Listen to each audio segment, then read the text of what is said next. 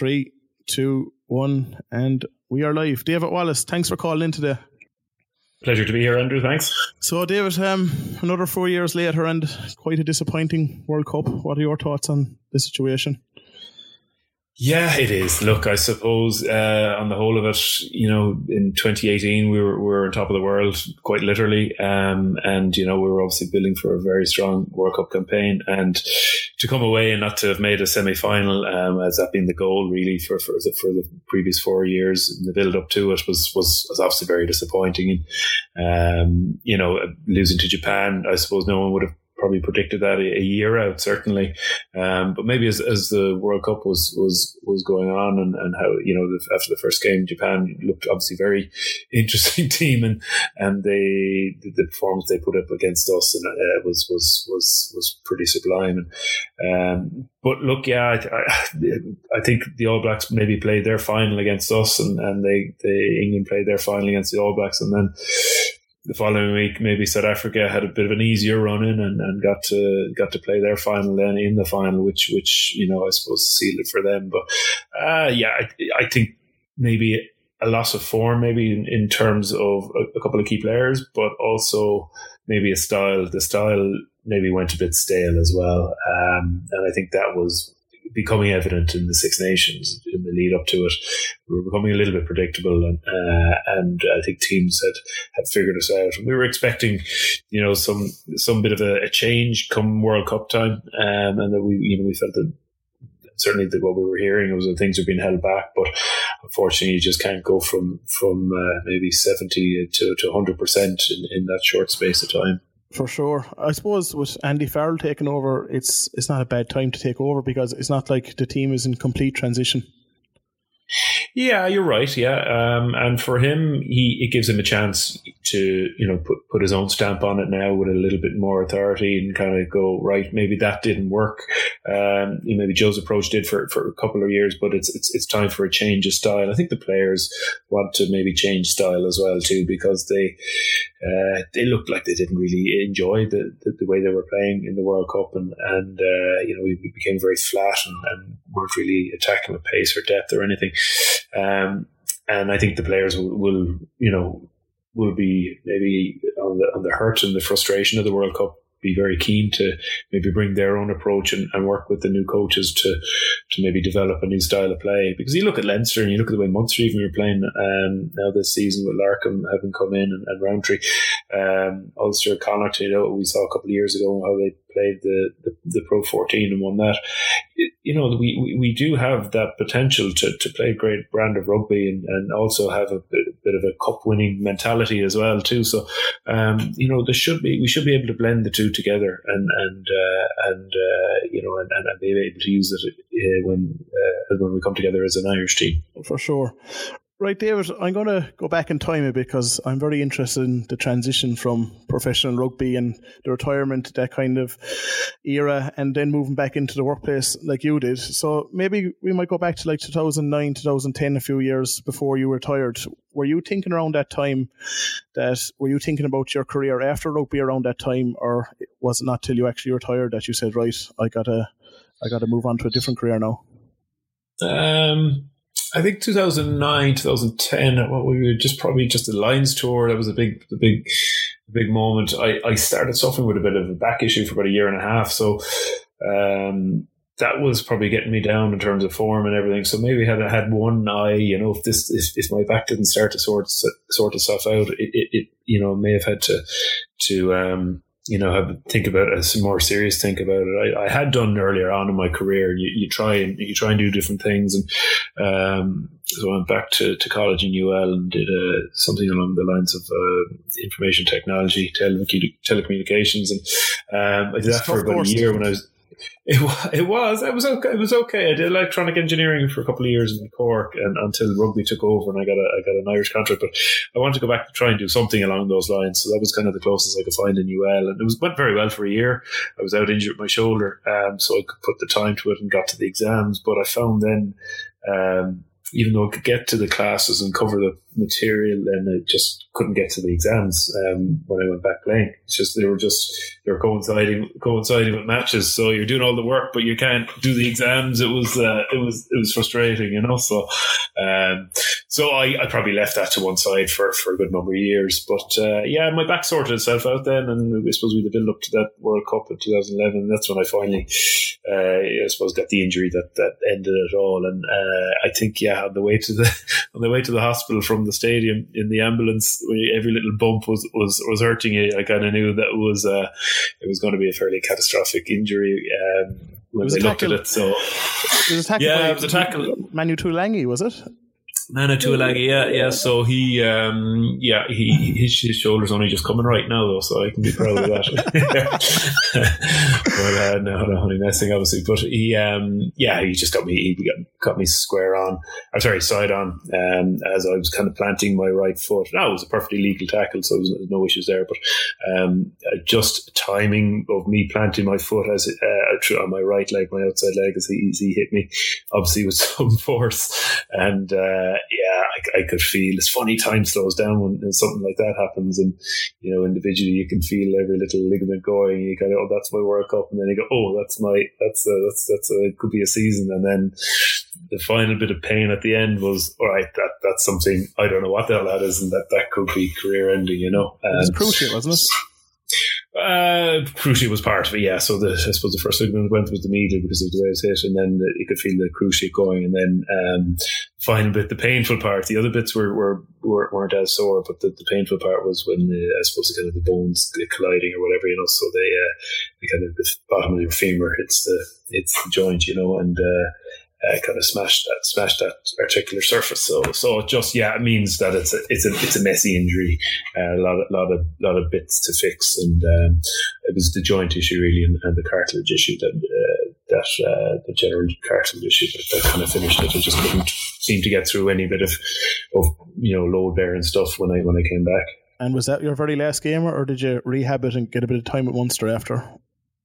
No, I rehabbed it. It was 3 months where I was kind of non-load bearing on it and trying to continue my fitness and all that. Obviously it was just around the time of the World Cup, so you're off a long pre-season. I'd sorted my back issues out, so I actually felt brilliant in the build up to that World Cup, and I actually, in terms of where I was physically, I had never been in, I think in better shape, and it was kind of, it was just one of the sad parts for me was didn't really get a chance to all that hard work to put it on the pitch really, in games. I got 20 minutes against England before I got injured, but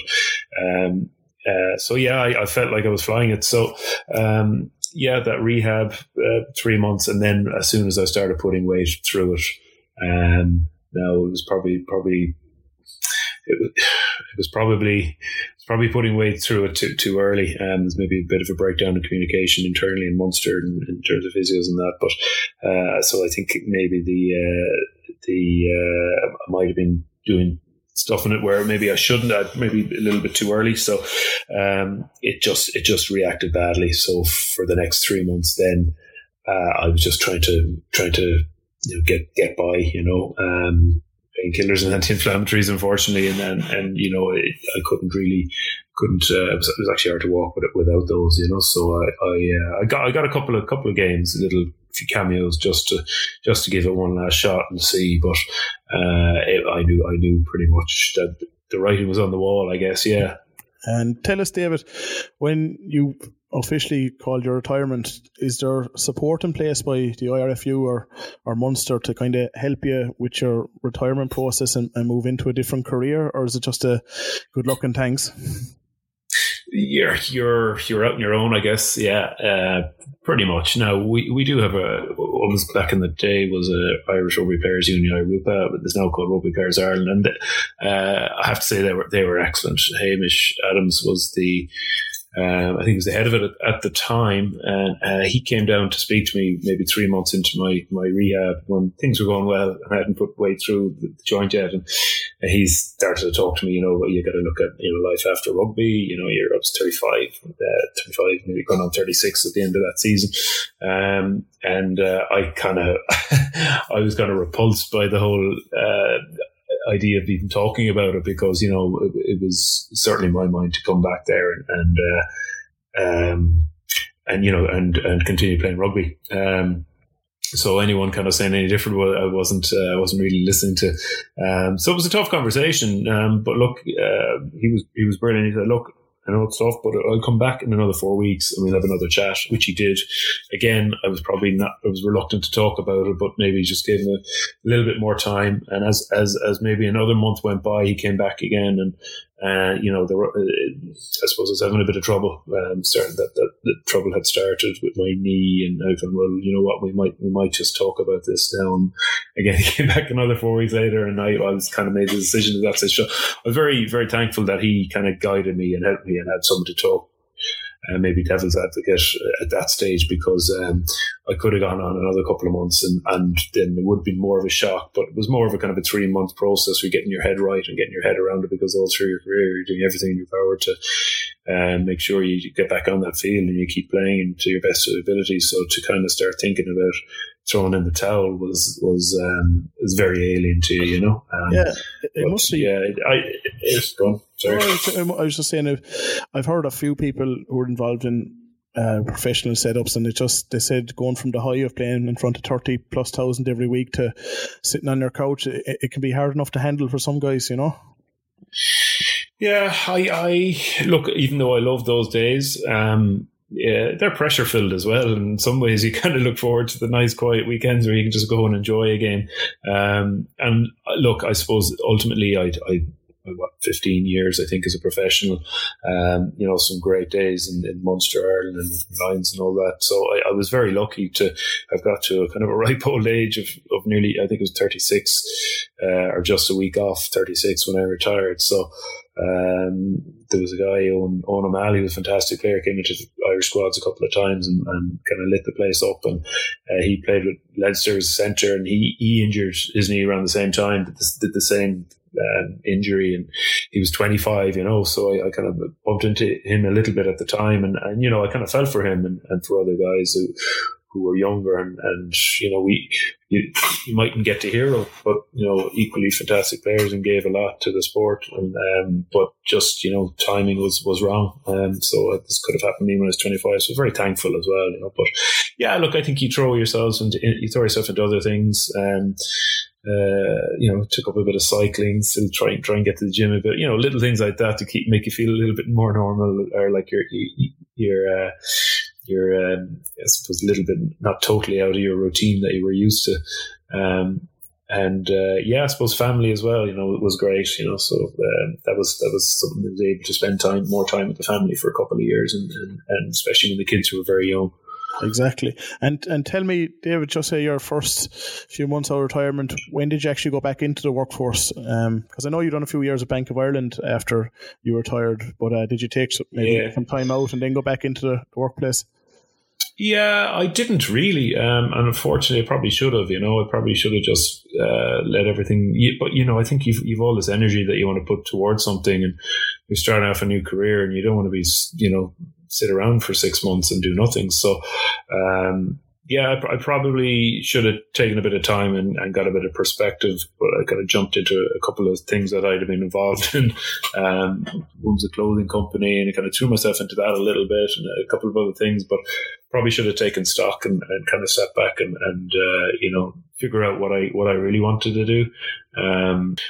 So I spoke with Billy Hahn's father, Jerry Holland, a few years ago, maybe 3 years ago now, 3.5 years ago. And look, he just kind of, we had a bit of chat about, different options and that. And he kind of recommended maybe having a look at the financial sector. And I did a bit of research on that and did a couple of exams, QFA exams as they're called here, and qualified financial advisor exams, which there are 6. So I did 2, and just to see if it was something that I wanted to do, I guess. And that's the hard thing, I think, when you retire is finding out what you want to do, because you're doing something so different for a good number of years. And so I was lucky then to start work, I think maybe 2.5 years ago with Bank of Ireland. So maybe 3 years ago now at this stage. But so that was good. So I spent a bit of time with them, and then found this company, i3PT, bumped into the owner. Tell us about your company. Yeah. You're expanding fast. You're big believers in digitizing the construction industry. So tell us all about that. I'm looking forward to hearing the company process and history. So look, I bumped into Owen Leonard, who's founder and CEO, at an award ceremony, and I think we first got chatting in relation to maybe banking and maybe talking to him on that side. And as time went on, I suppose Owen made an approach and said, look, would you fancy joining the ranks on the commercial side and the sales side of it, I guess. And I suppose I didn't know too much about the company at that stage, but I met Owen a couple of times, and I was kind of really intrigued to hear, what they were doing. So Owen founded the company. I suppose I'll try to give you a short history of it. Owen founded the company to have, I suppose, start a different approach to quality in construction.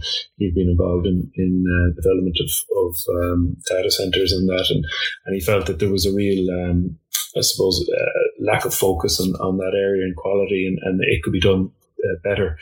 So I think he set up i3PT and went traveling around the world for a couple of years, and so it was around 2011, 2012.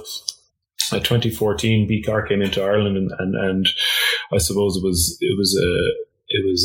something that fit in well with what i3PT was doing, and we brought our quality approach to certification and also doing things like QA, where we're not certifying, but we're managing quality on site.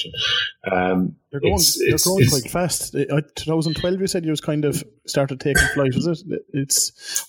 Probably 2012, and grown very rapidly. And I think the kind of multidisciplinary approach on site and the fact that we've developed our own software to help us, I suppose do that regulatory role of certifying buildings is obviously a very important role, and making sure that they're built properly has I suppose really helped us and given us a bit of a niche. So they've done fantastic work, and to start working with them and look under the bonnet and see what lies beneath it. It's actually based on an ISO 17065 platform in terms of certifying products on that. So it's quite in depth, and there's a lot of goings on in behind this. What underpins the whole certification process and i3PT and quality process is very, very detailed, but the effect it has on site is massive, and I suppose it's trying to change cultures, and the software does help that as well, because it makes it easier to do your job properly through a technological platform. So then they can close off issues on site or raise issues on site, and it takes a lot of the admin and paperwork out of it, and it's all streamed through the one system. Yeah, and you're a company that's a very strong advocate of digitizing the construction industry. I've seen quite a few articles that you're quite loud about it, which is great, because as we all know, it's an industry that is kind of at the end of the bell curve when it comes to digitizing things. So yeah, it's great work you're doing. Look, I suppose you either want to I suppose save money or add value in quality, and hopefully we can do both. I think there's actually digitizing and digitalizing. I've figured out, or I've been told. So digitizing is actually maybe just taking like a check sheet and putting it onto software. But changing, I